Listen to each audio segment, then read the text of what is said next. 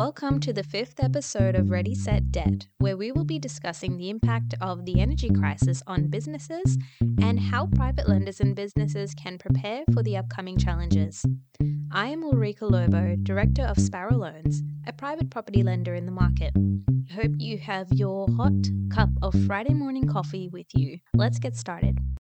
It's a strange situation to be in when Australia is the world's largest exporter of LNG, yet cannot source enough gas to meet the demands of the domestic market. Australia exports 85% of all its natural gas without a sufficient local reservation for national demand. This means that as a nation, we cannot ensure the energy market from shortfalls in domestic supply. As our aging fleet of coal power generators start failing, such as Origin's Eraring plant, which is scheduled to close in 2025, the market is unable to service the country's needs. Coal crunches and poor reliability often force power stations out of action.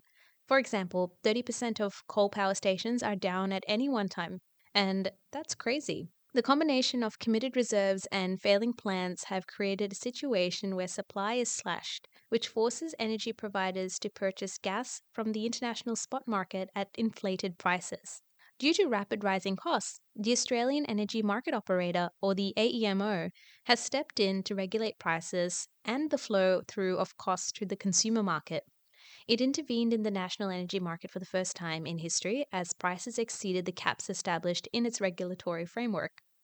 To illustrate the shock to the system with an example, wholesale gas prices in Victoria had increased from $10 per gigajoule to a record high of $800 per gigajoule.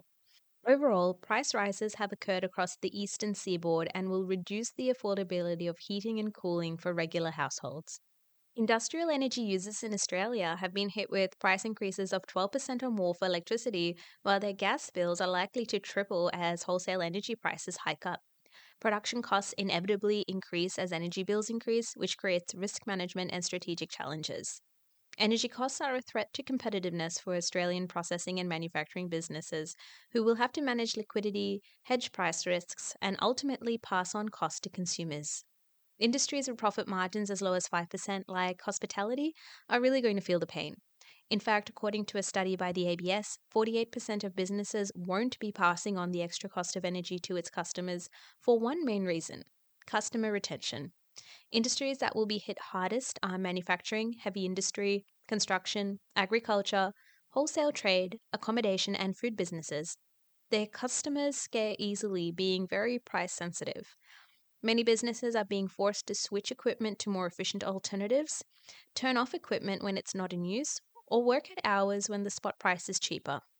The fear of losing customers is a genuine concern, and it threatens the free flow of the economy. Coupled with existing supply chain failures and rising oil prices, interest rates, and inflation, these sectors must maneuver carefully through the next 3 to 5 years. This means that extra care must be taken to review the serviceability and cash flow projections of these businesses and their expenses if they are not in fixed priced energy contracts with wholesale providers. To mitigate these energy concerns, businesses should undertake more comprehensive risk management. They must consider their exposure to price fluctuations and the flexibility of their price contracts. Some long-term energy contracts with businesses are negotiated many years into the future, offering greater stability, while others are shorter and more variable. It may be prudent to coordinate activities to reduce usage in peak times. Some businesses, such as hairdressers and butchers, are aiming to generate more income from fewer days as they shut down over the slower days in the week to manage costs across the board. Another potential option is on-site generation, particularly solar. This avoids escalating grid prices and enhances a business's commitment to environmental sustainability. From a lender's perspective, seeing how sensitive different businesses will be to cost increases and whether they're going to be able to retain their customers is going to be important. I will be adding a 1.15 times loading over pre-2020 energy expenses where necessary until international gas contracts are reset. This is going to be a long-term issue as gas contracts are negotiated for the long term, and these are periods of 5 to 10 years, which means that we will continue to face this problem for some time. With cost caps, high international spot pricing, and high energy demand, there is a significant burden on gas suppliers. Recently, Western Energy, who had 7% of the energy market along the eastern seaboard, shut down and displaced 184 of their large and medium customers. Businesses need to make sure that they have sourced a provider that will be around without any disruption, and this should be a consideration when choosing their energy supplier moving forward too. We have a long form article on our website which you can click through on our LinkedIn page if you want to read more about this. For now, thank you for listening to Ready Set Debt this Friday morning. I am Ulrika Lobo and I hope you have a lovely weekend.